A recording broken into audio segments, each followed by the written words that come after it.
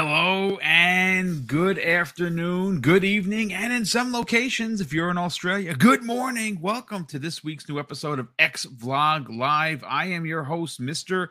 Boomstick XL, and I want to say a big thank you for everyone that is here for today's new episode. I mean, we have some topics to get into. We're going to be talking about what the Wulong developers had to say about Xbox in Japan, about Game Pass. We're also going to be talking about Call of Duty. I mean, the numbers, Mav, this weekend were absolutely bonkers. Even people like me who have not played COD in years jumped in, had a good time, and the numbers are just staggering. And it makes a lot of sense as to Sony's concern about Microsoft potentially owning Call of Duty because, my God, ladies and gentlemen, there's a lot of concern because, well, they don't have their own first-person shooter because they haven't made one.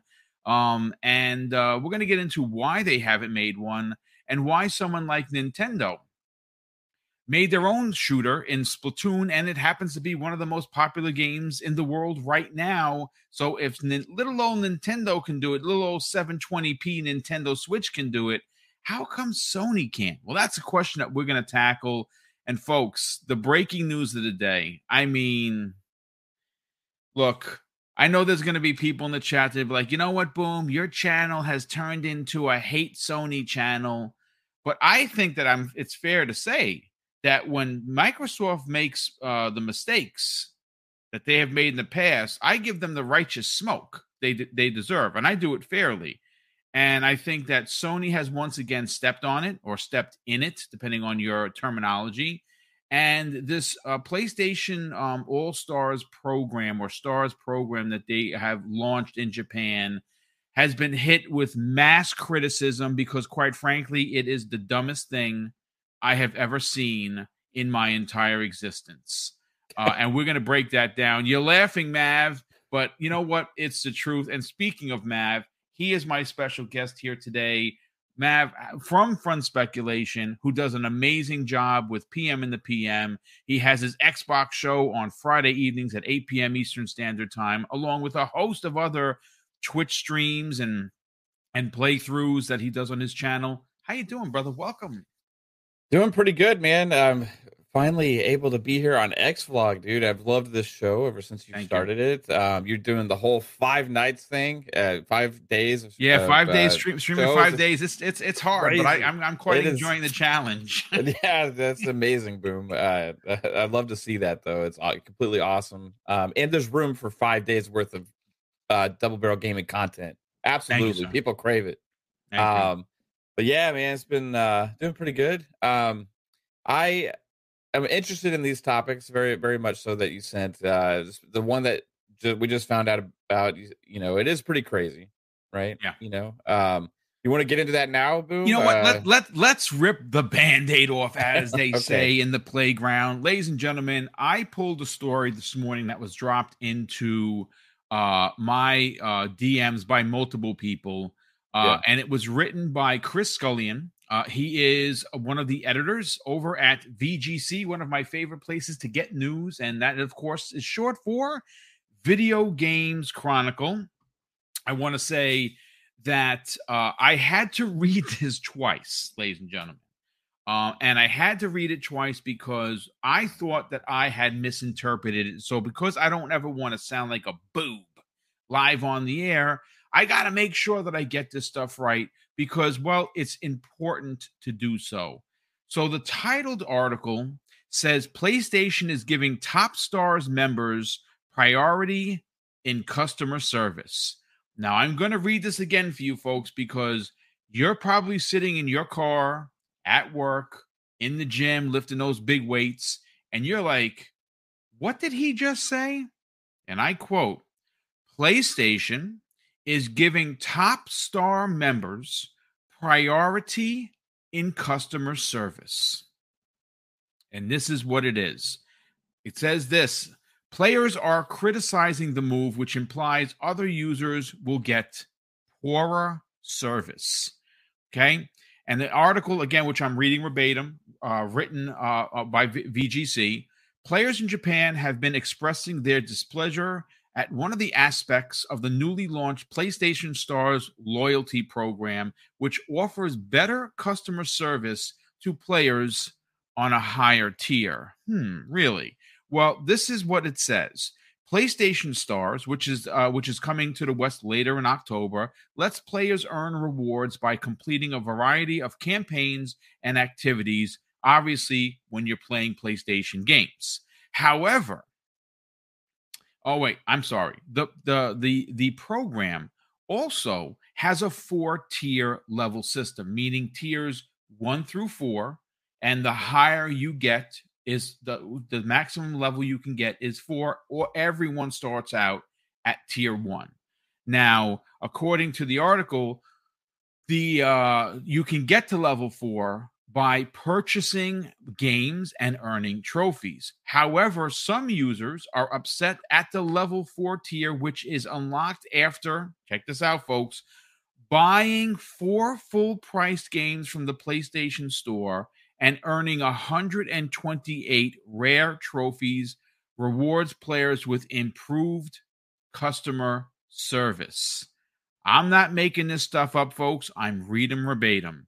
According to Sony, the level 4 tier perks include a commemorative collectible and a promise, get this, folks, that when contacting PlayStation customer support, you will be given priority in the chat order.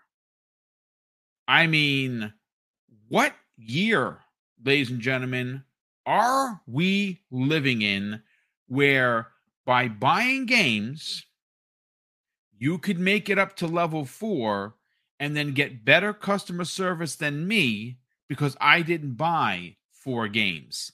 This is marketing 101 disaster. But let me read you what some of the people are saying from Japan.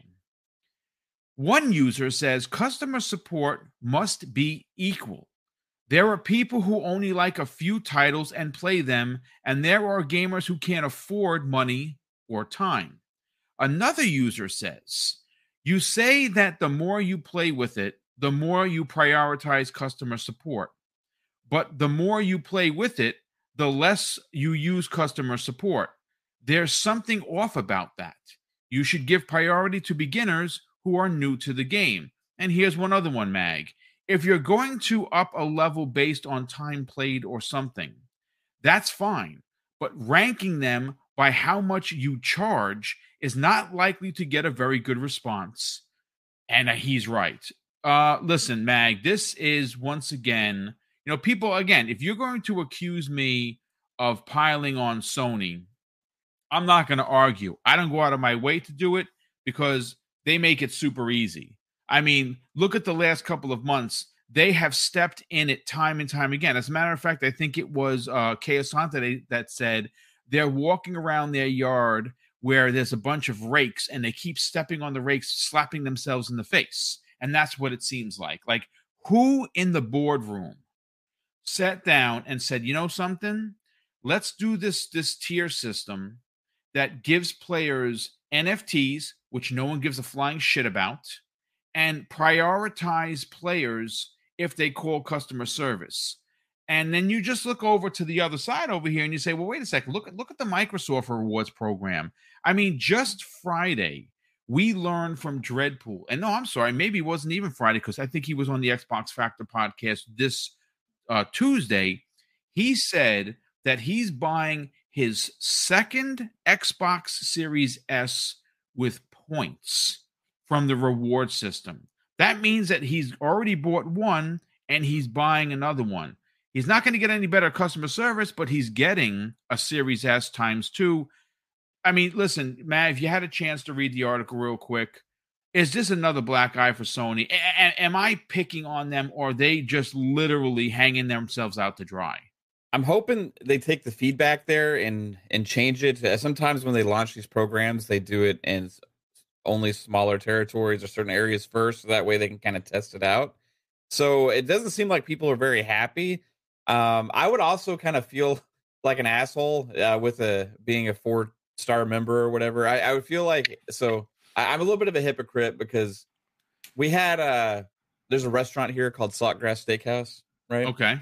And they have a like rewards program, and if you buy like their card, you get like a free thing on your birthday, and then you get like kind of like points Fridays rewarded, used and to do. yeah, like, you get the free appetizer. yeah, and you stuff. get like points rewarded. You can get like free food over time and stuff like that. This is an amazing steakhouse. Shout out to Sucker. But the one thing that the perk of the card does is like lets you skip the line. So you can pay like $20 and you just forever get to skip the line when you go to the steakhouse. And this just reminds me of like an evolution of that, but with like much more expensive and with games, and you have to earn your way to that status. It's absolutely ridiculous to offer different levels of support. And now the question is like, is the support better? Is it a different team because they have to, or they just no? It just skips you. It just skips you ahead. It doesn't give you any. You basically you're not talking to rocket scientists versus talking to someone that just has a regular degree. I think that if that's what you're implying, no, it's literally the same customer service. As much as somebody that like hates waiting in line on phone, like I hate waiting on hold. I would still be understanding that there's other people that are there needing help. So I would think it's a dumb incentive to offer, right? Like they could do better with coming up with things. A skip ahead thing is just not very good. And it's also kind of goes to the whole anti-consumer approach. We respect the players that are willing to pay more money, which went with all of their price increases. They increased the price in a lot of territories as well. So again, the for the payers mantra, even I guess is part of their customer service plan. For the payers is not only part of their model for people getting into the ecosystem, but it's also how you're going to treat your customers with customer service. That's pretty dang crappy, if you ask me. I don't know, man. The person who had made that quote, Boom, about new players needing more help, I would find that to probably be true. And a lot of those people aren't gonna have spent all that money and earned all those rewards to get to that tier, right? So it's frustrating. I think honestly as well, like as far as customer service goes, I think where Xbox does have a lot of the rewards programs and they have a lot of these awesome things, like, and this is what we got to compare here is apples to apples with rewards. Rewards programs have been really amazing on Microsoft, and they've tweaked it and changed it a lot. But if you take full advantage of it, you can get Game Pass for free every month if you want. Pretty much, save it up and get playing games. Absolutely, going to Bing, things. Answering questions. Yeah. And when they showed PlayStation Stars last time, all that they showed is these little digital collectibles, right? And that was their big thing. It's like, oh, cool, a digital thing. What about money, like rewards? I want to know about that, right? What about other things, as well? A skip ahead thing is not something I would be advocating at all. And I'm hoping that's something they do away with. Customer service and gaming, as far as like technical help and support, has gone downhill the last generation period for most companies. Yes, Microsoft's, listen, let's not fake the funk. Microsoft's customer service is just as egregious because you have to send a text. In order to actually speak to a real person, it takes a lot. Like, it honestly does take a lot. Where back in the days, you used to call 1-800 for my Xbox, and they'd ask you what was wrong, and you'd wait online, you wait on hold for however long, and that was fine. Now you can, in fact, you can speak to somebody, but it does take a minute to get there. So yeah, both customer service aspects aren't great. Yeah, I would say that Xbox's is better than Sony's, especially with what they're willing to do for customers as well. They have an easy way to get refunds and stuff like that online. Well, Sony, they don't give refunds. Right. So Microsoft does get around the necessity of as many calls for things like that, where PlayStation, you're fighting a battle every single time you need to do anything, right? Anytime you have an issue with the game, or if it's a game that needs a refund or whatever, you're fighting a war right there, right? And this gets you to the front line of that war. I don't know. It's just a it's just a dumb idea, period. And they are also wrestling with anti-consumer type issues as well. You know what I mean?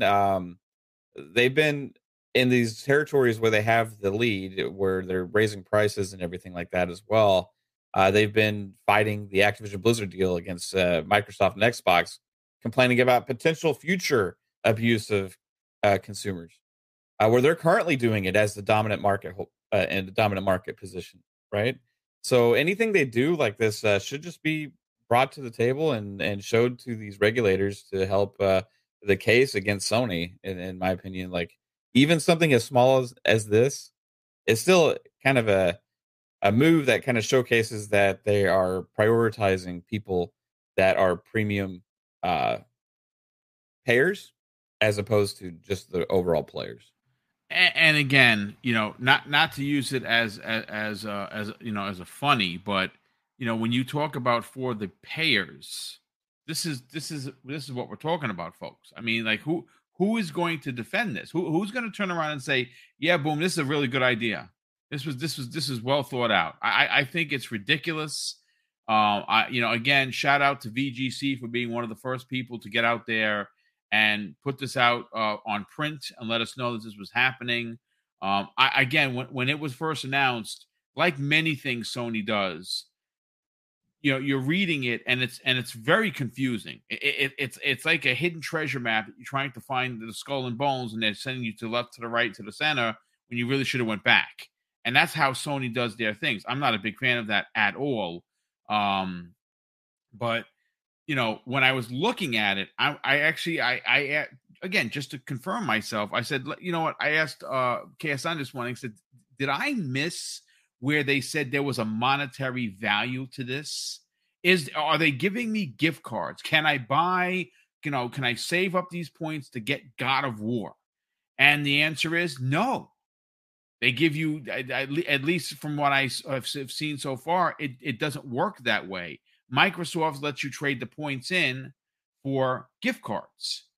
23,000 gets you a $25 gift card. X amount of points get you a 50. There are people that just save onto these points for the rainy day. A perfect example is Dreadpool. He has over $300 worth of points. That's freaking crazy. That's bonkers. So yeah, again, shout out to VGC. I got it again. Man, I just don't know what happened to Sony's marketing last gen. Mav, they were the dominant force. They did everything right. They said everything correct. They made it seem like, even though they were, their customer service wasn't great and their return policy has been nothing short of garbage. They were putting out good games and they just were doing the right things. But now that we're getting into the minutia of who Sony really is, hard not to argue this. What are your thoughts? Yeah, I mean, they're definitely making a stronger case this generation that they are arrogant. They're showing their true colors, right? Like they gained a lot of market the last gen, right? It was really close in the 360 PS3 era, and they came out swinging. Like towards the end of the PS3 era, they came out like doing everything that they knew the players wanted to hear and see, and rubbing any negativity Xbox did back in their face with immediate announcements about cool things, or like, hey, well, this is how we do it over here, and they were taking advantage of it, and they used it very well, and they made a lot of great games, right? As well, the last generation, they absolutely crushed Xbox, but they got into that arrogant phase over the last gen to the point where they're reverted back to their mentality that they had going into the PS3 generation to begin with, which was, we're better than the rest. We can do what we want. We should be the ones dictating the industry, that they feel like they can charge what they want to. They can pressure the industry to charge what they want to. And the players are going to come along for the ride because they see the value in it. And at some point, the players will stop accepting it, right? And you've already seen, even though Sony's still doing well right now, and their PlayStation 5 is still selling out and everything, you've seen a huge market share shift this gen, right? A lot of people are attracted to value.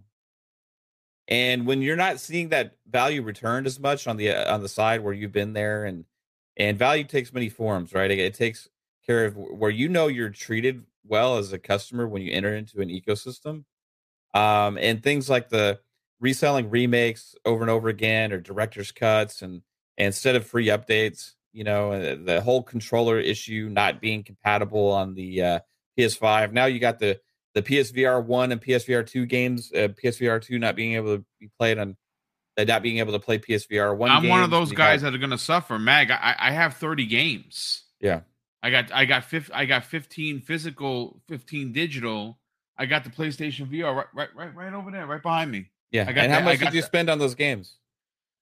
Well, I bought a lot of them. I bought at full price. You know what I'm saying? Especially so that's a lot stuff. of money, right? That's a lot of money. Yeah, man. And then you're going to have to be having old hardware to access for a long time. And it's eventually they're going to stop making those games. So it becomes a piece of retro tech. Yeah. Right. And that's in this day and age, that we should be past that. Yeah. Especially in the age of digital games and digital era where we're purchasing these things, and we're buying future iterations of the same hardware, and they're going to make it to where you can't play any of the digital items you purchased in that storefront. It's just ridiculous. It's time for that to move forward. Forward compatibility is equally important, and that's why the whole remastering these or updating these games, director's cuts, and reselling, and all of these situations is also ridiculous. So you add all of that on top of this, and now the last little thing is like, hey,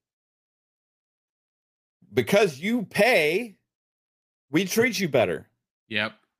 And that's the icing on the cake, and right? not just a game, 4 full-priced games. Well, there's also more there. It says that you have to get a certain. You got 128 trophies, special trophies, yeah. So I think those are part of probably the reward system that you have to accomplish as well, right? So, I don't know exactly that the 4 games thing is just one aspect of it.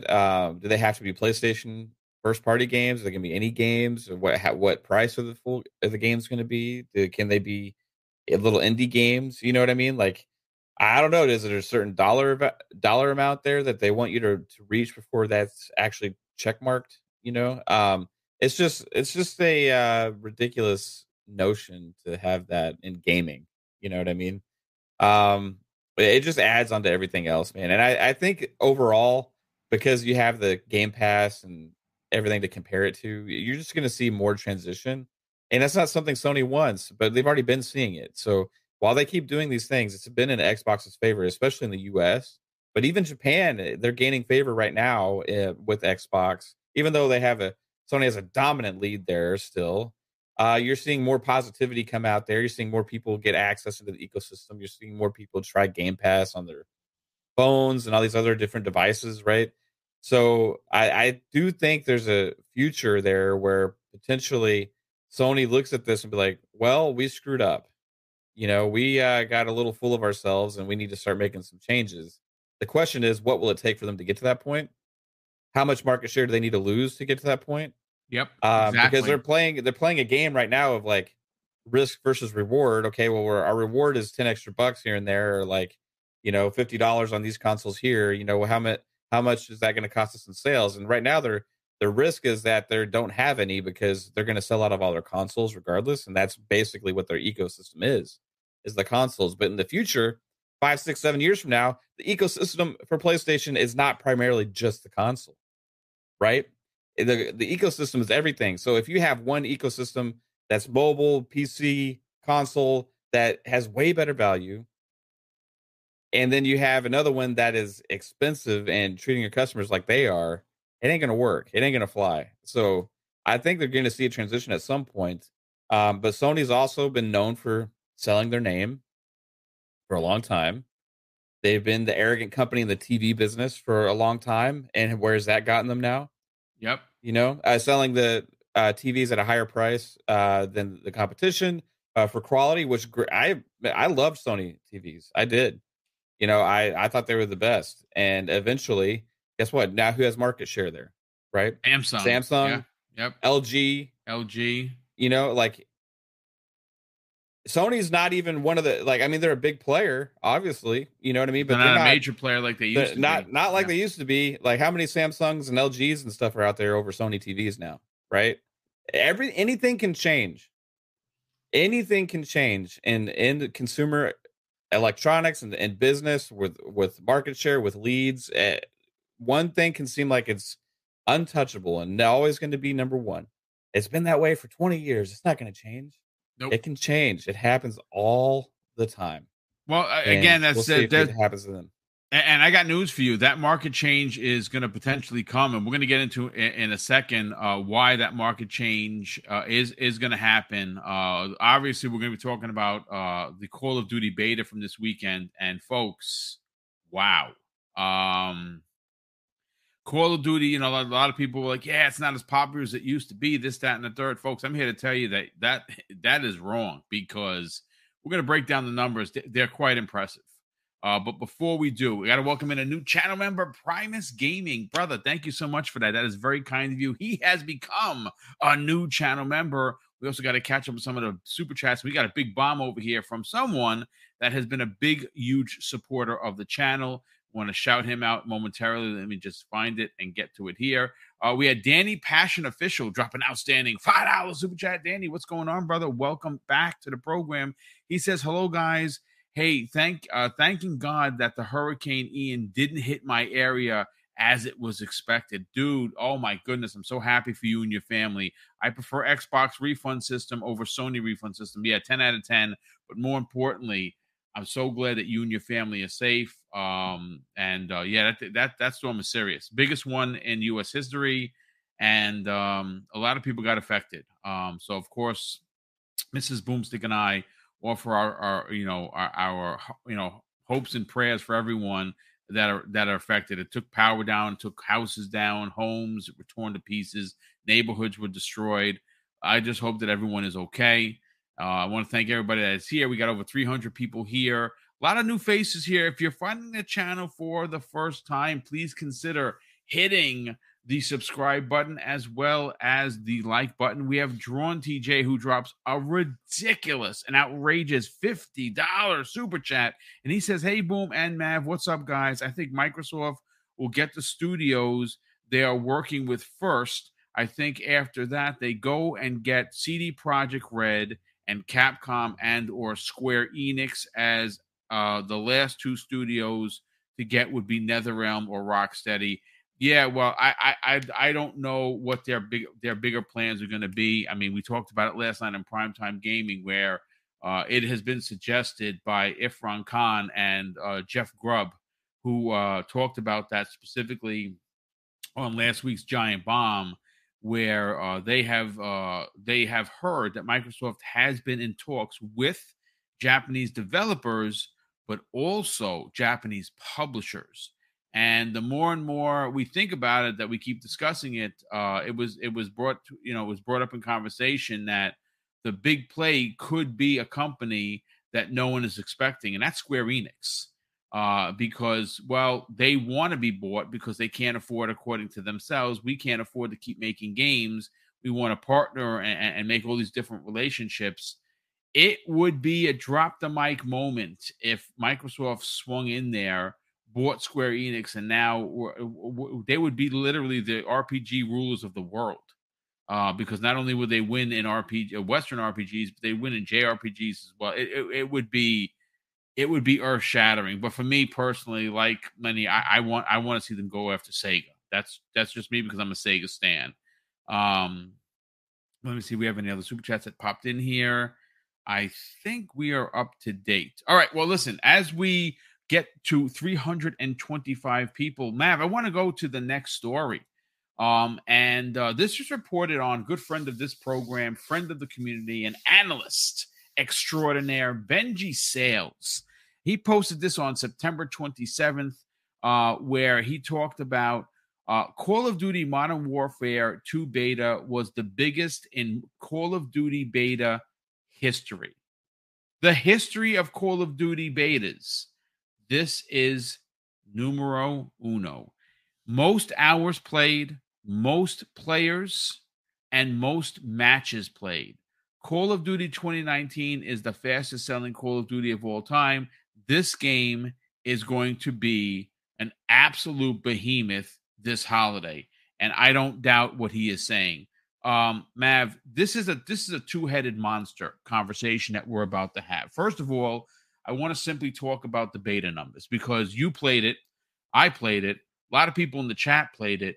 I really enjoyed it. And, my first couple of matches, I had to get my sea legs because I hadn't played Call of Duty in a while. And then I got on it. And I was racking up 10 double-digit kills almost every match. I jumped in some of the vehicles. I picked the class I picked is the one that had the machine gun and the rocket launcher. I don't remember what class that was. That's the one that I like the best, to be honest with you. And it's like it was so impressive for me because remember I haven't played Call of Duty since the 360 days, multiplayer. So it's been a minute. I went out and bought the $90 edition. I didn't buy the $100 edition because I'm not spending an extra $30 for a box of whatever. That's ridiculous. $10 more, sure. $30 more, not. That's ridiculous. I'm not doing that. So I got one of the bigger versions. I normally don't buy them. I just get the single player because that's okay with me. When you hear this, Matt, these numbers, does this prove that Call of Duty is still a behemoth? Oh, yeah, of course. They had a couple of down years. I mean, not really down. I mean, Black Ops Cold War was really successful for them, but it wasn't Modern Warfare 2019. Vanguard was the worst, probably success that they've had with Call of Duty in many years now. It's actually Vanguard is the only Call of Duty I have not bought since Call of Duty 2. I didn't buy it either. I didn't buy it either. Yep. And I play a lot of COD. I play a lot of shooters, period, right? But I knew all along this was going to be a massive hit because 2019 was, and Infinity Ward is behind this game. And I expected if it's what Modern Warfare was in 2019, and they take that and they evolve it even more, then, dude, like that's checkmate right there. And as down as COD has been a little bit the last couple of years, they are going to come back in full force and be bigger than ever with this release. I remember when the whole Activision Blizzard acquisition was announced, and I believe it was Jason Schreier and some others that had come out and kind of talked about, hey, well, the next games are going to be like the real next step, like a bigger, I remember even some of them were going to be current gen only. I can't remember the exact quotes then, but the thought process was always for this to be really the launch into this real current gen now for this game, to be like the showpiece. And Infinity Ward has been the ones that have been the real, true Call of Duty players for me. Now, Treyarch is great. I like their games as well. Sledgehammer is very good as well. Yeah. Sledgehammer's all right. Yeah, they do a lot of different things that, for me, their Sledgehammer games are the worst of the bunch. They were the ones making Vanguard, and that game wasn't ready, and they ended up having Treyarch have to release the other COD earlier, which forced them to release something that was they kind of skipped, right? So Sledgehammer's caused some issues within themselves, but overall they are a talented studio. But I think my ranking for me would be like Infinity Ward, Treyarch, Sledgehammer. And there's a while there that Treyarch took the mantle, right? And a lot of newer players up until 2019 would have been like, Treyarch's the main COD studio, because once Vince Zampella and Jason West and all those guys left Infinity Ward and started Respawn, they took a lot of the talent with them, and people were like, well, what, Infinity Ward is going to be a shell of itself. And then the next Infinity Ward game was Call of Duty Ghost, right? And I was like, oh, this doesn't feel right. It doesn't feel like what we expect out of them. And then you had, some good games, but they started dabbling with the futuristic ones, like Infinite Warfare, Advanced Warfare. And some people really like some of those games, but it didn't really get back to the roots of what COD is for me, when it really grabbed me and made me like really pay attention. And that's when Call of Duty 4 Modern Warfare had originally, was when this 2019 Modern Warfare game, right? Then 2019 Modern Warfare game was like, oh my gosh, COD is back. This is amazing. Best COD in years. And I was completely addicted to that game as well. I played a crap ton of multiplayer. Finished the campaign. The campaign was amazing. Team deathmatch was amazing. The maps were great. Everything was great. And then this announcement, when they started talking about all the modes that are going to be here, and then the Warzone 2.0 and all these things, it's like, yes, this is going to be the biggest Call of Duty ever. And it was proven by the beta. Regardless of what people say on Twitter that are trying to nitpick this and that, right? This is going to be massive success. This is going to be a big deal. It'll be the top selling game again this year. But I think it's going to do numbers like we haven't seen yet in COD even. I think this is going to become that next level, which is Call of Duty's already been at a next level. This is going to be next level, and this will be one that people are going to be playing for many years. And in fact, they're actually doing a 2-year transition after this game, so we're not getting the yearly release now, right? So we're going to be playing Modern Warfare 2 for at least 2 years without a new Call of Duty game. So that's going to be pretty cool to see what they do with that time span, that they're going to have more time to do more content on this thing.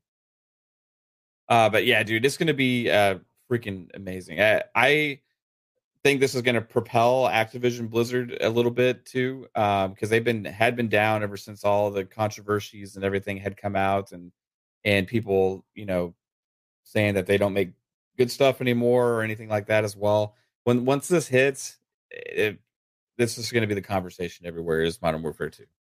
It's crazy. And it comes on the cusp of the announcement that it's going to be eventually first party. I do want to jump on that specific point because, obviously it was announced in January, and we've covered it on this channel. Hogue Laws covered it. The Iron Laws have covered it. You've covered it. Pong Soul's in the chat. Shout out to Pong Soul.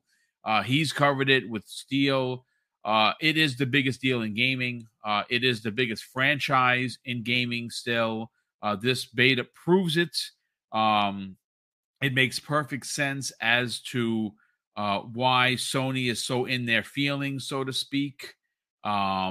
Because, once this becomes first party, even if it goes, it stays multiplayer. Like I've said it before, and I've been very bullish about this. I personally could care less if Call of Duty stays on PlayStation, because I am an Xbox Game Pass subscriber. So I know that is where I'm going to be pressing the download when the game comes. I know that all of the bonus stuff that comes with it is probably going to be for Xbox Ultimate members. So most people are going to be Ultimate members, and you're going to just press the down button or even the pre-install button weeks before. So when the game comes out and your system's on sleep, it's going to download automatically. You're not going to have to do anything. And I think that is a big deal. It is a monster deal. And I think it's one that is why we're getting this pushback from Sony, because their bread and butter, or as Kay Santa likes to say, their bread is buttered by the fact that they make all of this money on Call of Duty. So, I mean, the question now comes, because of the success of what we just saw, the beta, right? And remember, PlayStation gamers had it a whole week before, right? They had it a whole week before, and that's due to the marketing deal. Xbox gamers came in, I believe. What is it this week? Is it everyone available, or did they stop? Oh, I think they actually stopped. I think it was towards the end of the weekend. That was like it's for everyone. My question to you, Mav, is when you see these numbers out there, and you see the response from Jim Ryan saying that the 3-year extension was inadequate, do you understand that their frustration, and really, who's to blame for this? Is it Microsoft for having the money to buy Activision, Blizzard, and King? Or is it Sony's fault for sitting on their hands all of these years, right? Right? They clearly have dedicated their entire studio to making games that I appreciate. Like, I'm a fan of the single-player, over-the-shoulder, story-driven, adult-themed game. That's my bag. but it's not everyone's bag. A lot of people like those. Well, those are one and done. Boom. I like a game with multiplayer. That's something that they don't do. They're working on it. They have 10 games, 10 or I think it's 10 or 12 gas games in development. What those games are, we don't know. How long it's going to take before we get them, we don't know. But when you see what is going on, who is really to blame for this? Is it Sony's fault for not going out and making their own Call of Duty? Well, I would say that they were pretty content on doing third-party deals for a long time. So, is it their fault that they didn't make their own Call of Duty, or is it their fault that they didn't really have any other compelling shooters? Right. So, like, I would say that Call of Duty is a one of a kind thing, and making a clone type game of that, I wouldn't necessarily think that necessarily be, but it doesn't have to be that, right? It could take many forms. Like Halo is that for Xbox. You know what I mean? Um, Sony used to make first person shooters. They tried many times. They had Resistance, they had Killzone, they had other games that they had even tried to fund, like Haze and stuff like that. But they are just relegated themselves to, hey, we give up on it. We're just going to get behind COD 100% on this, and and Destiny, right? Because they also did the same deal with Destiny for marketing, right? For a long time, and those deals actually propelled them very successfully because those were the two most popular multiplayer online shooters for a long time, right? So it was working. But this is where the risk lies, right? When you don't have complete control over a property and you're using that as a main catapult for your platform, then you have the risk of losing that property or not being able to use it going forward, one or the other. And this is what bit Microsoft several times, right? That's what Microsoft relied on way too much third party in the past, not having control over their IPs and stuff like that on games that they were funding.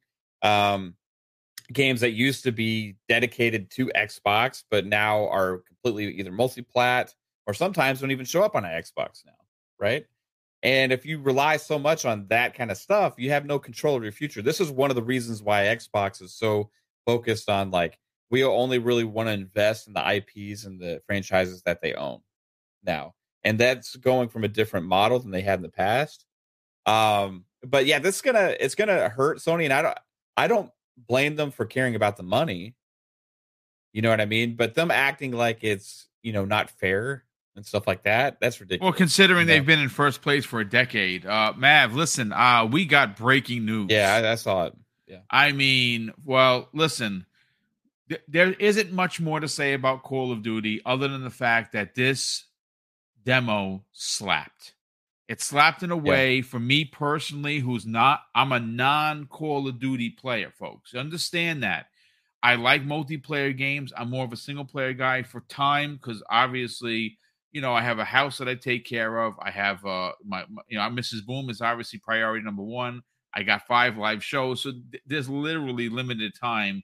So to play multiplayer, sometimes it isn't as convenient as playing a single player game like I'm playing now with Wulong, the demo. But that demo or that beta from Call of Duty was so freaking good that it got me to buy a higher tier level Call of Duty package, and I'm going to be playing day one. I'm going to be playing multiplayer day one. I much as I love, like, as much time as I put into Halo Infinite, I put a lot of time in 12 days worth of play into that. I'm going to be putting a lot of time into Call of Duty because I really enjoyed myself. So with that said, I got to shout out a couple of people in the chat. Glacius EX, Masshole 1977, Joseph Jeem in the chat. I started seeing all of these things about Google Stadia, and then of course Joseph Jeem says, "Boom, waiting to hear your comments on Stadia. Give us that one that quick 1-2." Well, I pulled the story from The Verge, ladies and gentlemen, and it was written by both Jay Peters and Alex Krantz, and it was posted 28 minutes ago, and it's breaking news, and you're going to get that here on, of course, new episode of X Vlog Live, which is something that we're used to on this channel, Mav. Yeah. We have breaking news a lot when we go live. It's crazy. I'm lucky like that. Now, I saw Pong in the chat. Now, I don't know if Pong is at home, working from home. let me know if you want to pop in for a hot second, Pong. If you're home, well, I'll send you the link. I don't know if he's working or not, but let's get into this. Yeah, I'll send him a DM real quick too, just to see. Google is shutting down Stadia.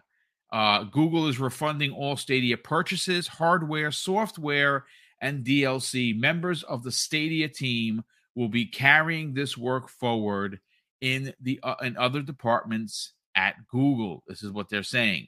And this is the quote in a blog post from General Manager Phil Harrison. He says this, folks. A few years ago, we launched a consumer gaming service, Stadia. And while Stadia's approach to streaming games for consumers was built on a strong technology foundation, it hasn't gained the traction with users that we expected. So we've made the difficult decision to begin winding down our Stadia streaming service. Employees on the Stadia team will be distributed to other parts of the company. Harrison says Google sees opportunities to apply Stadia's technology to other parts of Google, like YouTube, Google Play, and its AR efforts. And the company also plans to make it available to our industry partners, which aligns with where we see the future of gaming headed. This is what he wrote. The article also continues and says the writing has been on the wall for Stadia for a while now, and I'd agree with that, Mav. Most recently, when Logitech announced its new cloud gaming handheld last week, and Stadia was one of the few cloud gaming services not mentioned.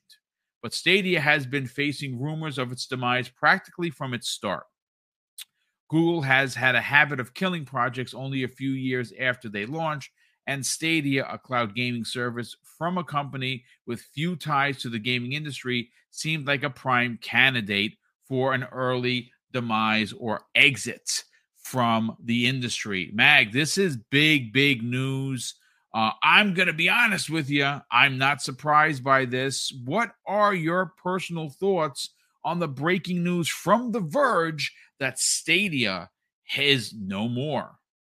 It's not surprising. I'm glad they're at least issuing full refunds for everything that was purchased through their store.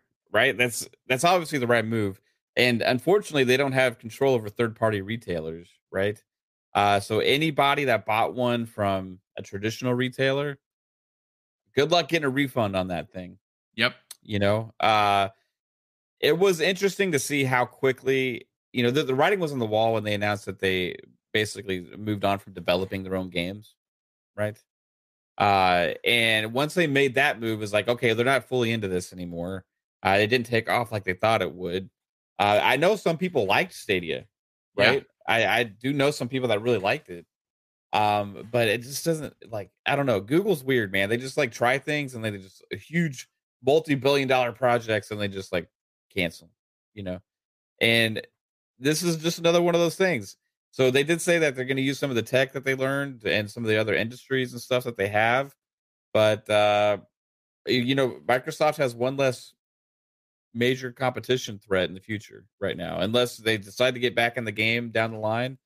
But the Google and Amazon are really the two of the bigger players that really had a chance in this future of cloud streaming and gaming to play a big part. So we'll see who fills that voids, because is Sony going to step up their game there as well and try and really replicate what Microsoft is leading the forefront of right now? Is Amazon going to stay invested? Are they going to abandon ship like Google did? I'm really curious about how this impacts like the way that some of these other companies see getting into the gaming space. Also, because if they'll look at, well, Google tried and they failed, we might as well try either. You know what I mean? So there's a lot of ways to look at this. It's just very interesting. I remember, didn't they announce something about Google Stream? Wasn't that supposed to be some kind of a transition from Stadia originally? Yes. And whatever happened to that? I don't recall any kind of news about Google Stream ever since that one announcement. Yeah, I you know what? It's typical Google, right? They announce these things, they don't do anything with it. They make promises and nothing. So I'm not exactly sure what exactly happened to it. But again, the technology, it's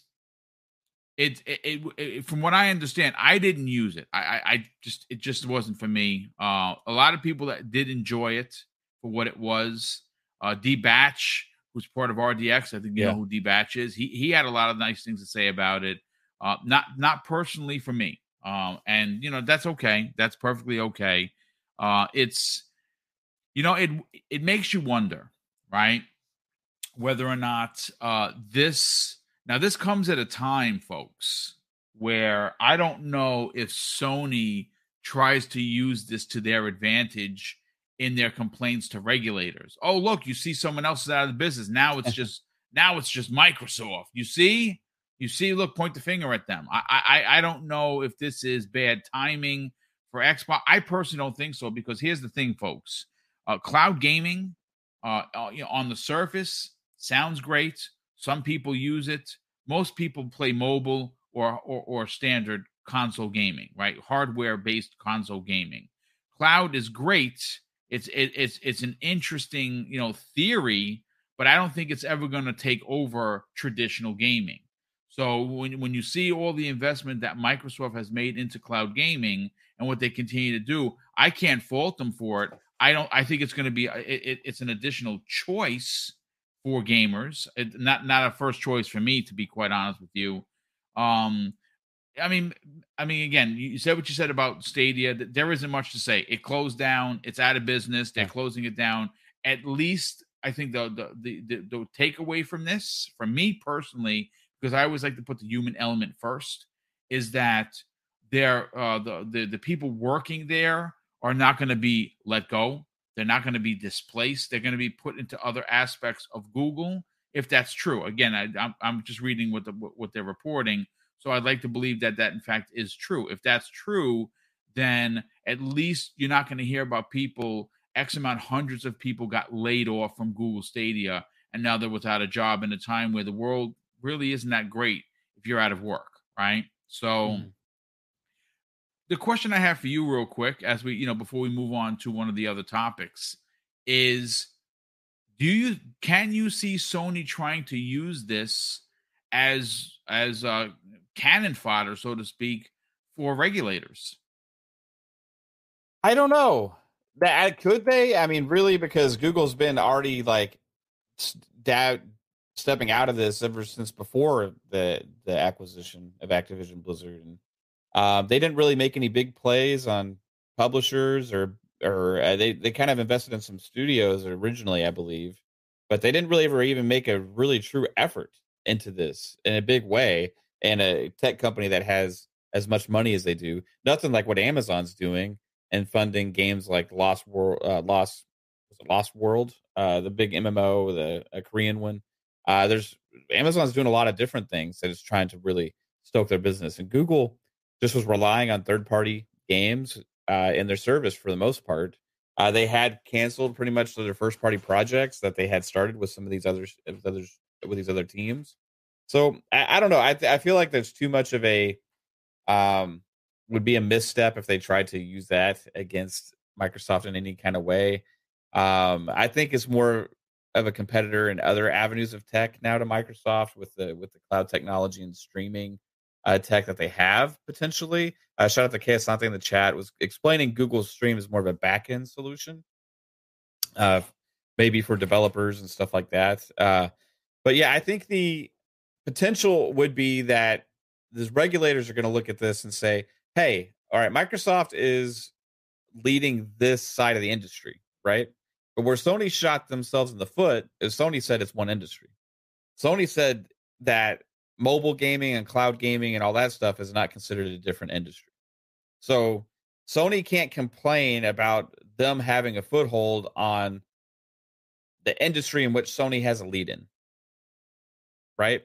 Sony's also was the first ones to do the cloud. They just haven't done it as well. So they can't complain about that either. What Sony should be looking at is stepping up their game and trying to make their service more feature-proof, more valuable to consumers, more enticing to want to subscribe, right? But when you have your executives come out there and say that the service is only for old games, That's not a really good selling point, right? So I don't know if they're going to have too much of an argument there with Google. Amazon's still making big plays. Apple has their own subscription service, and Google still has a subscription service. They just are out of the Stadia game. They still have Google Play. And you see all these different cloud devices being announced and everything. Google is going to be a big part in the Android stores and stuff like that on these devices that are getting launched out there. So Google is a big player in gaming, regardless of if it's with Stadia or not, right? So I think that overall, it's not going to really impact Microsoft with the Activision Blizzard deal. I think that these regulators just need to be educated. And that's what a lot of people are going to be doing to the regulators right now, is just educating them, because when they spoke last time, they seemed really naive and didn't understand a damn thing about the industry, period. Yep. Right? I agree. Yeah. So you just take your talking points from like what sounded like was written by a Sony fanboy, and put that out there as your reasoning for potentially shutting down a $70 billion acquisition. It came across as really weak. Google was really weak when they even attempted to get into gaming. They stepped their toe in. They didn't dive. Right. They didn't go full in on it. Not with the streaming, not with Stadia, at least. Like we said, like Google is a massive player regardless, right? But with this one aspect now, they're not going to have a Stadia streaming service that's going to compete with either Luna or Game Pass Cloud, So, but we'll see, man. I think the Game Pass value is going to speak for itself over time, and I think that's going to as crazy enough as it sounds. I think Xbox's biggest avenue to make sure the Activision Blizzard deal goes through is just their pro-consumer approach to the whole thing in the first place, promoting competition from these other industries. Because the reason that they don't want these companies to have a dominant market share and be in such a situation where they can dictate pricing and dictate the industry to the consumers, and so that way they don't take advantage of consumers, right? That is completely the opposite of everything Microsoft is doing. They are not taking advantage of the consumers in any way. In fact, they're actually improving the experience for consumers in every way. Yep.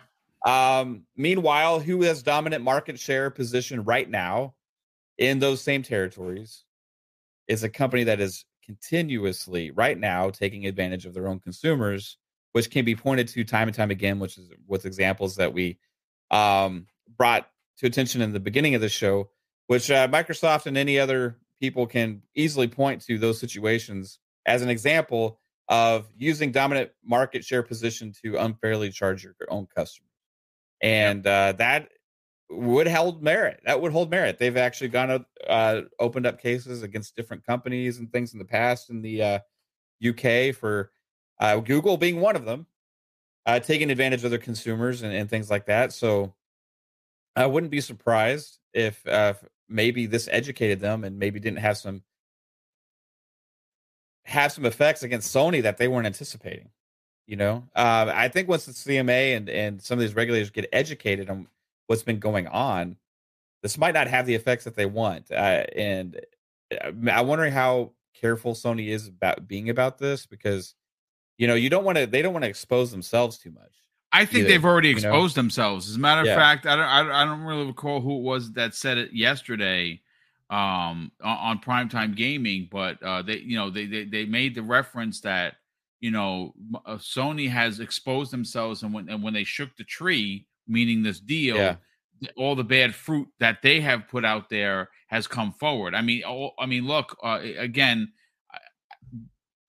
I've gone over it time and time again how anti-consumer, anti-competitive they've been.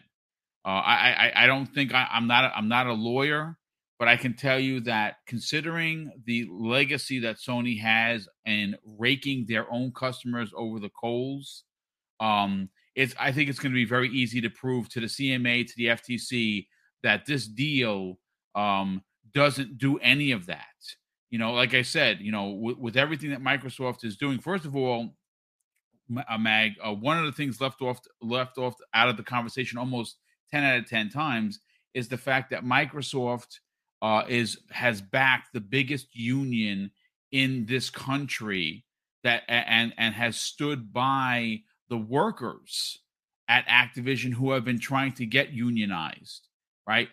Once this deal is done and unions have now made their way into the gaming industry, that's going to be the first time in gaming history that has ever happened. And at the forefront of that was Microsoft saying, "Yeah, we have no problems with unions. It's perfectly fine." I mean, look at how well rated Microsoft is as a company to work for. That's all you have to. That's all the proof I personally need. I mean, the rankings are out there. You hear the people that talk about it. No one ever talks about that. Yeah, but I think the whole union aspect is a big deal because yeah, it's huge, dude. Yeah, where you have that was one of their main talking points and arguments against Microsoft to begin with, and that got shut down almost immediately when Microsoft said they were willing to allow that. And they even were asked about it, and they said they don't understand what this means for the entire company. They had a meeting. I mean, this was not something that they took lightly. I mean, this was a decision from up above, from Satya and the board. Like everybody would sit down and have this discussion about, okay, what would we do with this? You know, how would we handle the situation? What does that mean for the future of Microsoft? What does it mean for the future of the industry? Right. And Phil was actually in an interview and he said when they said that, they understood that it could have ramifications and it would open things up potentially. That's why, but they stand behind it. Right. So if you're looking at, you know, in gaming, there's some unions because there's like voice actors and stuff like that. They have unions and things, you know, that's more of a performance artist type deal, right? But you don't have it within the tech side, right? Like within the actual development of the games, within the actual hands-on with the tech and building of these games, right? So within like Microsoft, right? If I'm the FTC or, you know, one of these other organizations and stuff, having the potential for unions to be allowed within these big giant tech companies, which is not only just a first with gaming like that, but it's also a first with these big tech giants, right? So if you're opening the door to allow unions within those, then you're like, hey, if I shut this down, I'm shutting down that possibility also. It's like a chess piece. Yep. That Microsoft has here that they are using here in and they have to look at this and be like, okay, well, if we shut this down, that means there's not going to be unions in Microsoft potentially, which means there might not be unions in big tech and stuff like that. And this is like, okay, what do we do here? Well, they got that leverage against us. You know, they're playing. Microsoft has seen all the challenges that were going to be held against them from the start. They laid down those instantly. Day one, after they announced the Activision Blizzard deal, they went and they sent Jim the letter and made the phone call when Sony was crying on Twitter about potentially losing COD. They got in front of the whole union thing. They got in front of the open marketplace app situation. They got in front of the cloud situation with the EU as well. There's all these different things that they've been ahead of. And knowing what the issues were going to be addressed.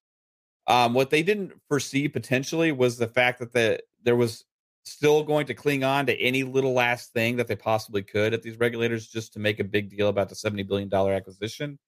And that is one gaming franchise, Call of Duty. Yeah. Right. And what that means to the gaming industry, what that means to gamers on the PlayStation. And it's like come across as this weird world that we're living in which one franchise, one IP can potentially shut down a $70 billion deal that crosses multiple forms of media, multiple forms of devices, platforms, and everything. But one franchise could hold it up potentially. I don't buy it at all. I think that that's all just for show right now and just for an excuse, right? It's they got to have something to go to phase 2. They got to have something to make it a point. They got to do something to try and get some kind of concession to prove their relevance as an organization to even exist. If you're not going to go against Microsoft's biggest acquisition in their history. So they're clinging on to the last straw they got. And that last straw they got is COD. Right? Which is a weak ass straw if you're talking about an acquisition like this. Yeah. Right. This is not like something that is actually, I mean, I understand Call of Duty is huge. It is massive. It is a massive franchise. But this deal is way bigger than just Call of Duty. Yeah. Right. And Call of Duty being on PlayStation or not is not going to kill a company. It's not going to cripple them. It's not going to take them out of the industry forever. If that were to happen, then that would be the most incompetent gaming company on the planet that is trying to promote themselves as a premium brand. So that's all BS, dude. But I think, man, I don't know. I went on a tangent, but no. Listen, this is a conversational podcast. You know, we got 415 people here. We're an hour and 5 minutes into the conversation. We do have one more topic to get into. Listen, I mean, you make a lot of sense about what you're talking about, Sony. Again, tomorrow morning we're going to be talking specifically about phase 2 with the CMA because thanks to OBM of the Xbox era, he dropped something into my DM where they break down that the last date, the last day that this thing could be held up to, unless there's a major problem, is March 1st, 2023. I have some more information about what they had to say about it and actually who it has been presented to within the CMA. We're going to break all of that down tomorrow morning, 10 a.m. Eastern Standard Time. We're also going to be talking about a recent interview with Tecmo regarding Ninja Gaiden, ladies and gentlemen. And they are not against taking the IP and letting someone else make a game based on it. That they said it clearly. The clear statement was, we have no problem outsourcing this game, which that is, I'm sorry to say, folks, I read that and I have serious opinions on who Microsoft should have make this game. Should it be first of all, Ninja Gaiden, when I look at it, I don't think of it as a Nintendo NES game. I think of Ninja Gaiden as an Xbox game because both Ninja Gaiden and Ninja Gaiden Black on the OG Xbox were nothing short of amazing. Eventually, it came to PlayStation, but at that point, I always associated Ninja Gaiden as an Xbox first-party game. We're going to talk about that and a bunch of other topics. Again, tomorrow morning, 10 a.m. Eastern Standard Time, I'll be sitting down with the Breakfast with Boom crew, and of course, that is Dreadpool. That is Fuzzy Belvedere, and of course, Web Dave. And I don't know if Crispy Bomb will be joining us. I know he's in the chat. What's up, Crispy? But who knows? You just never know when Crispy's going to show up to drop some bomb knowledge. But I do want to get on to the third topic of the day here. And it's one where I want to talk about what the Wulong developer had to specifically said. I sent this to you in a DM, and I thought it was a conversation that no one really else is having. But it's one I think that we should have, Matt, because there's a lot of really good things here. But before I actually do, I do want to catch up a few super chats that have come in, and let me just load those up. Just give me 1 second. Let me make sure that the list is up to date, and I will read those super chats for you. Say a big shout out to all the super chats that have come in. Again, we can't do these monster giveaways without them. And the channel memberships have been on another level. So big thank you to everyone for that. Drawn TJ drops a $2 super chat and says, we need to play COD when it comes out sometime. Absolutely, dude. No doubt about that. Sir X-Men drops a $2 super chat and says, been so busy. Belated happy birthday, Boom. Love you. Well, love you too, brother. And thank you for the birthday wishes. Yes, my birthday was on Sunday. I am now 52 years old, and yikes. That's all I can say about that. Cloaked Onyx drops a very generous $5 super chat and says, what's going on? What's going to happen to the games? Destiny 2 works very well on Stadia compared to the other streaming services. Yeah, they're shutting down everything, Cloaked Onyx. Everything is being shut down. They are refunding DLC purchases. They're refunding hardware purchases, and they're refunding game purchases. So if you are someone that spent money, definitely look to your emails to see what they're going to be doing and how they're going to be sending you your refunds. According to the article, they're going to be issuing them across the board. I got a question on that. Like, okay, so did they sell like cards, like physical cards that had points on them or whatever at storefronts? I don't think so. I actually think that you just bought it through Google. To be I don't know honest if with they you, had, a lot of like Xbox or PlayStation, at a kiosk at a grocery store or yeah, whatever, yeah, you'll see yeah. like those cards.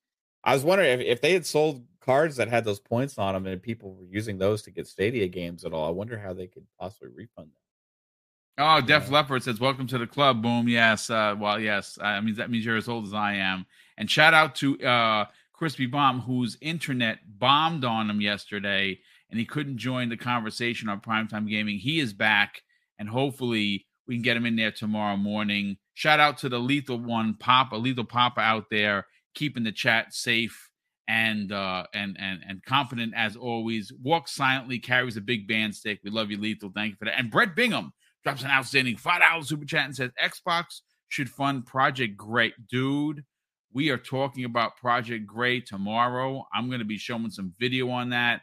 That game, if you don't know what we're talking about, it is a game. I actually thought it was like a follow-up or a sequel to Prey. Remember the original Prey with the American Indian? Yeah. It was amazing. It was absolutely amazing. I thought that's what it was, but it is based on the American Indian heritage. It is a third person over the shoulder game. It looks, I mean, what's crazy, folks, is like I said, tune in tomorrow morning, 10 a.m. I'm going to be showing the video. I'm not going to be putting any sound because I don't want to get any hit with any unfair use shenanigans on YouTube, but the gameplay is sick looking. Like it's bonkers good. And what's even more insane, one person from Korea designed that game. And they put it out there as a test clip because he wants to get developers to help make the game. I saw that. I would have, if I'm Microsoft, I'm immediately signing this game to a deal. It looks freaking awesome. But let's get to the topic I'm talking about. Let me just pull up the notes right here. Now, got to shout out Hazador Gaming. He constantly puts out great tweets. If you're not following him, it's at Hazador Gaming, Gamin, no G at the end. He is a prominent part of the community. He always puts out great posts. So I saw his post, and these statements come away from Team Ninja's Masaki Yamagaya. And he's talking specifically about Xbox. Now, again, we last night we talked about their push into Japan, how big of a deal it is. Jeff Grubb seems to think that their next acquisition is going to come out of Japan, and it's going to be a big one. I agree there. I don't know who it's going to be. Like I said, because I'm a stan for Sega, I hope it's them. But they have let people know that they're going to be continuing acquiring studios and publishers after the ABK deal, because Phil Spencer basically said we can't put the industry on pause, so we're gonna be a part of the conversation. Well, this is what Team Ninja head Masaki Yamagawa had to say. Check this out, folks. We feel like there's a greater presence of the Xbox platform here in Japan. We're definitely seeing it here. Game Pass is helping a lot more people get familiar with the Xbox platform. But they continue. It says this. However, from our perspective, just from a number standpoint, Japan seems to be pretty dominated by Nintendo consoles and the Switch. But yeah, we definitely are feeling in Japan that Xbox is definitely trying to take a bigger foothold with the current platform. And finally, they say this: we do think it is a really big positive for having the game on Game Pass. It is that with so many new players trying it out, that will help the online community grow, and there'll be a lot more players for people to play with online multiplayer aspects of the game. Now, there is a multiplayer co-op aspect to Wo Long, which is why they wanted it on Xbox Game Pass specifically, Matt, because, well, when you have a game that has a very hard difficulty spike, and you saw me, I was playing, I died a gazillion times. It's a game that a lot of people will not play because of its difficulty. But it's a game that if it's in Xbox Game Pass, you're going to download it because you're like, you know what? There's no risk here. There's no risk of spending $60 on this game when it's in my Game Pass subscription. And maybe you play it, and just like, like any of the other Soul games, you might find that maybe this is your bag. Maybe you like it, but maybe your buddy plays it and you're like, something, we could play this together. And I know that you are big on the multiplayer game aspect of it. I know this is a game that you're probably going to play with Pong. This game does have a hard difficulty spike, but co-op is being added from day one. When you hear the head of Team Ninja, talking about this being a big deal for them personally, getting it into Game Pass, Microsoft's push into the region.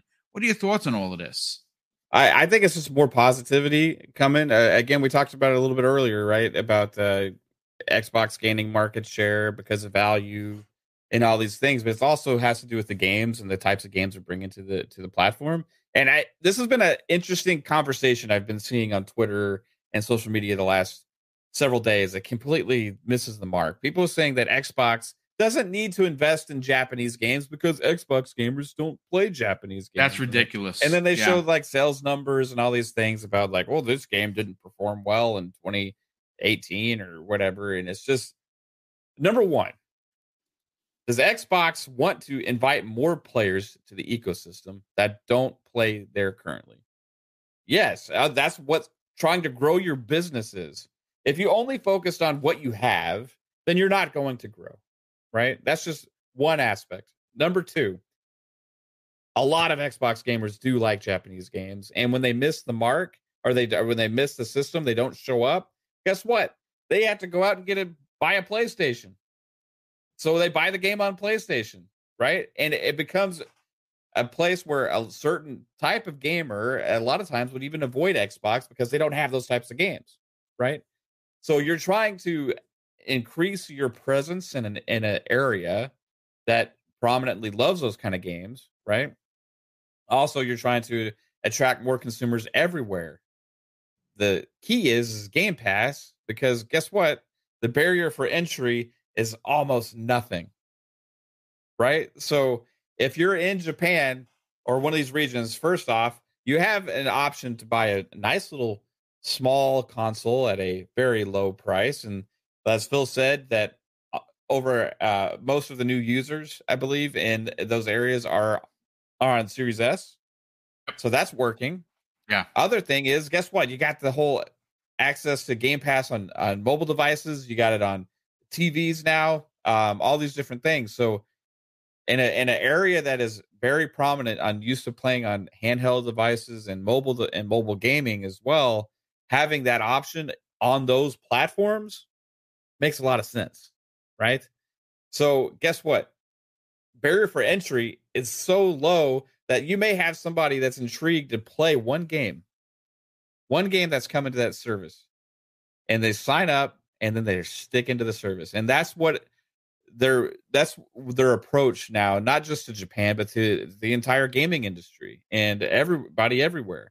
They want to welcome as many different kinds of people as they can. And if they have to invest in more areas and more different places to help grow that ecosystem, that's what we're going to do. That's what they're going to do. And we heard Grubb on, I think it was on Giant Bombcast the other day, about them talking about purchasing, acquiring a publisher after the Activision Blizzard deal is done, right? So with something like that possible in the future, that adds another level of trust and awareness in that area as well, if they are able to do that. So they're going to keep at this now. This is not like Xbox from, the 360 area that transitioned to Xbox One, that kind of, it wasn't working. We're not going to do that. We're not going to do this. They're like all in, right? And they're not just all in on the shooter train, on the RPG train, which they're strongest right now. They're all in on all these different genres. We're seeing RTSs. We're seeing strategy, different kinds of strategy games. We're seeing like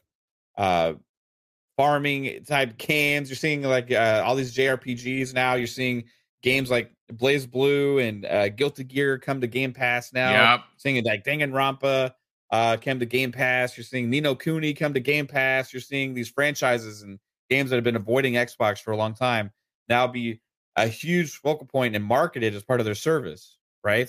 So it is going to be growing presence, and that's the most intriguing thing from that interview was them actually acknowledging that people are starting to pay more attention to Xbox in Japan, right?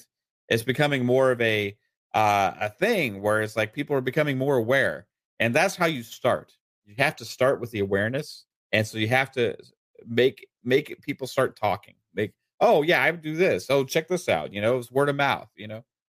And then it starts growing, and it becomes okay to do that, and it becomes more cool to own an Xbox or to play on cloud gaming or on a different device or whatever. And they're completely making those waves right now, and it's already succeeding more than it has in the past. But I see it growing even further, and them becoming more of a player in those markets for sure. So games like Wolong help a lot, even though it's multi-platform. You have that game coming to Game Pass day one. And they were actually talking about the multiplayer aspect and how it can help their games. We've seen multiple devs come out recently and say how Game Pass has helped their games as well. So it's a good thing to see. I feel like these developers and people that are actually in the industry keep shutting down these narratives that are being used against Xbox all the time. And Wolong developers just completely shut down a lot of narratives, even just in one little interview. So I love seeing that. Yeah, me too. And I tell you something that goes to your point where like Lies of P, that normally it looks like a Sony game, right? Like it looks like a game you would find on PlayStation. Well, that's an exclusive to Xbox. Yeah, Game Pass day one on that too. Game Pass day one. So again, they are knocking down barriers. They are. I think that it is coming to PlayStation as well, though. I think it's it? Yeah, it's coming to PlayStation. But guess what? Boom! They tricked you. I actually didn't know that. To be honest with you, yeah, it works, right? The marketing works, right? And in fact, the weird thing was actually at the Gamescom show that they had, or I forget what it was called, but Lies of P, when they were giving out those random little awards, won the most anticipated PlayStation game. You're absolutely you're right. Yes. It won the most anticipated PlayStation game, but it's on Game Pass day one, and it has marketing rights with Xbox. So that was funny. People were looking at Keely like, "Did you?" And that just goes to show you, like, I'm in the business, folks, and I honestly thought that it was an Xbox exclusive. It turns out how many people think you can only play that? How many people think you can still only play COD on PlayStation right now? I mean, it's just crazy. Wow. Yeah. I mean, look, here's the thing. The bottom line is that they are making, and again, I agree with you. I saw a lot of people running with the narrative that Microsoft should simply just abandon Japan, forget it, they've lost, whatever. Yeah. That I'm glad that they didn't, because there is, according to Phil Spencer, 1.7 billion gamers in Japan. Now, what gamers are they? Are they all PlayStation gamers, or are they Xbox gamers or Nintendo gamers? No, they're just gamers. Most of them are probably mobile gamers, to be honest with you. That's probably because mobile in Japan and in the Asian markets are just monster big. But look, this has been a great, close to 90-minute show. Yeah. Again, we had over 400 people here. I got to thank all of you folks for coming out supporting Double Barrel Gaming. Obviously, this is stream 4 of 5. I'm doing 5 streams a week, Monday through Friday, all different shows, all different opinions, all different panel members. Today, I was very, very fortunate to be able to work with Mav, and I want to thank everyone that came here that has been supporting the channel through channel memberships, through super chats. And of course, the most important thing, likes and views, as well as subs. If I didn't get a chance to say hello to you personally, because there's so many people here, I apologize. It's one of my things. I like to try and reach out and say hello to everybody.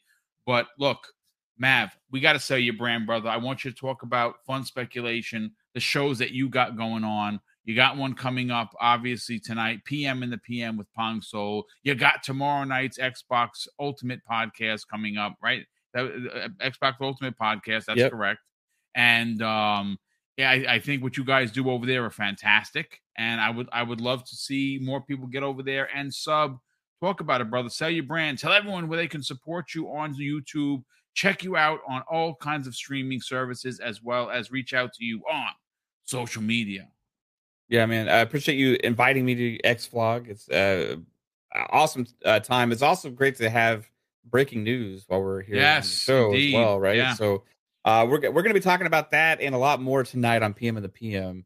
If you want to check out our shows, check out Fun Speculation on YouTube. If you just Google Fun Speculation, you'll find me. But on Twitter as well, Fun Speculation. I tweet quite a bit about when we're about to go live.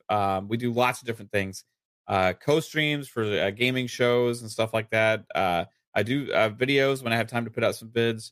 Then also we do lots of game streams. I stream games on YouTube quite a bit. Those streams also go to Twitch. Nobody watches on Twitch. Our audience is like 99.99999% YouTube, which is it's crazy. Yeah, the same 2 years. Right, the same 2 years of streaming to both, but YouTube has embraced this community has embraced us a lot over here, and I appreciate it. Yeah, check us out there, and if you want to check out our shows specifically, Mondays Fun Speculation Podcast is at 10 p.m. Eastern, and that's a show where we go over all different gaming news, and we have a pretty damn big panel there as well, an awesome group of guys. And Thursdays is Pong Soul and I at 7 p.m. Eastern, so that is tonight. We're got a lot of stuff to talk about because Thursdays lately have just been full of news, and we got hit with another whammy today. So, and then Friday nights, this is a show that goes a little crazy sometimes. We have a blast. We take things left quite a bit, but it's just a bunch of friends hanging out, friends and family hanging out, talking games and talking Xbox. And that's Friday nights on Xbox Ultimate Podcast at 9 p.m. Eastern. Again, all on the Fun Speculation channel. And again, thanks, Boom. And chat. Thank you, brother. Definitely appreciate it. Yeah, listen, it was great to work with you. A Gold T in the chat. I want to say welcome, brother. It's a name I haven't seen before. If you're new, consider subscribing. He wants to know what game I'm playing in the background. This is called Proteus. It is Quake meets Doom with an old school, somewhat pixelized graphics, as well as a new school RPG element where you can buy guns and you can upgrade to double jumps and jet boots and things of that nature. It's in Xbox Game Pass right now. This game is absolute freaking fire. It's just one of my favorite. That's all I've actually been playing the last couple of days. I only recorded. I actually recorded two sessions. The first one went through no problem. Second one just crapped out, and I played for like an hour and didn't record anything. I hate when that happens. But yeah, this is Proteus. This is an Xbox Game Pass. Go check it out. It is absolutely amazing. Again, folks, thank you so much for supporting Double Barrel Gaming, supporting XVlog Live. Of course, I'm going to close out the show, folks, with something that's important to me. Hopefully, one day it'll be important to you. And that's something that my dad taught us when we were kids. And he would say, Craig, treat others how you want to be treated. And also, it doesn't cost anything to be nice. You live by those rules, son. I can guarantee you're going to have an awesome day. So take care, everyone. We'll see you next week on the newest episode of XVlog Live.